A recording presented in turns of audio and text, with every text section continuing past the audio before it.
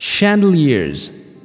Saint Gemma Galgani, who is popularly known as the Lily of Lucca, was a lay mystic often referred to as the Daughter of Passion for her intense replication of the Passion of Christ. She was born on March 12, 1878, and lived in a small Italian town near Lucca. Born to devout parents, Gemma developed a love for prayer and a desire to reach heaven at a very young age. Sacrifice and suffering too began for her quite young. Like all children, Gemma loved her mother with all her little heart.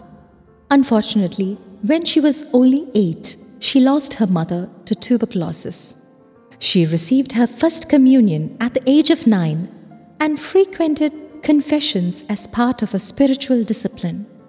Gemma studied at a school run by Sisters of Saint Zita, where she was loved by her teachers and fellow students. Under the guidance and direction of the good sisters, she acquired a greater taste for prayer and a tender devotion to the Passion of our Lord, on which she began to meditate daily. Her love for the Mother of God was always deep and intense, the more so as she had lost her earthly mother. "If God has taken away my mother," she would often say, "He has left me his own." Gemma was always eager to learn more about Christ and was intensely drawn to the passion and sufferings of the crucified Lord. Jesus was everything to her, and her heart was all on fire for love of him. And out of this love for him, she had a great desire to suffer in union with him for the salvation of souls. Unfortunately, being persistently ill, Gemma had to quit school before completing the course of her study. At the tender age of 16, Gemma developed spinal meningitis and suffered a great deal, but recovered. She credited this cure to the Sacred Heart of Jesus through the intercession of Saint Gabriel, of Our Lady of Sorrows, and Saint Marguerite Mary Alacoque. Although cured of meningitis, Gemma continued to suffer physically, because of which her earnest desire to become a nun was turned down.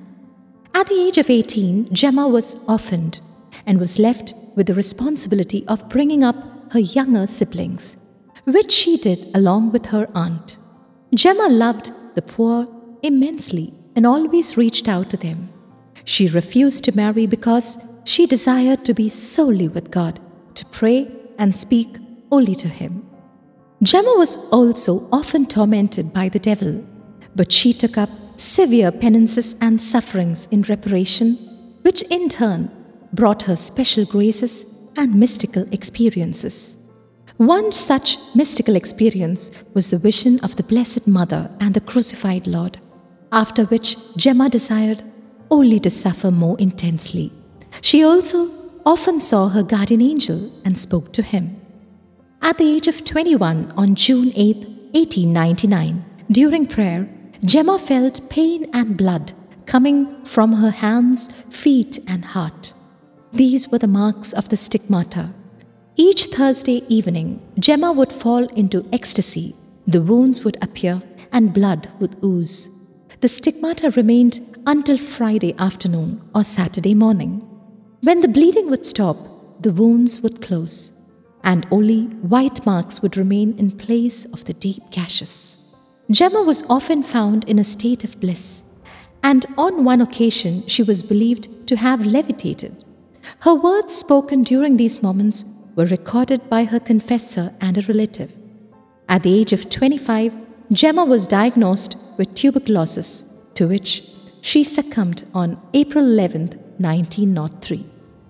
Not very long after her death, Saint Gemma Galgani was beatified on May 14, 1933 by Pope Pius XI and canonized on May 2, 1940 by Pope Pius XII.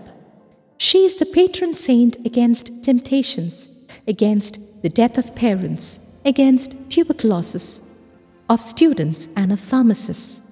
Her feast day is celebrated on April 11th.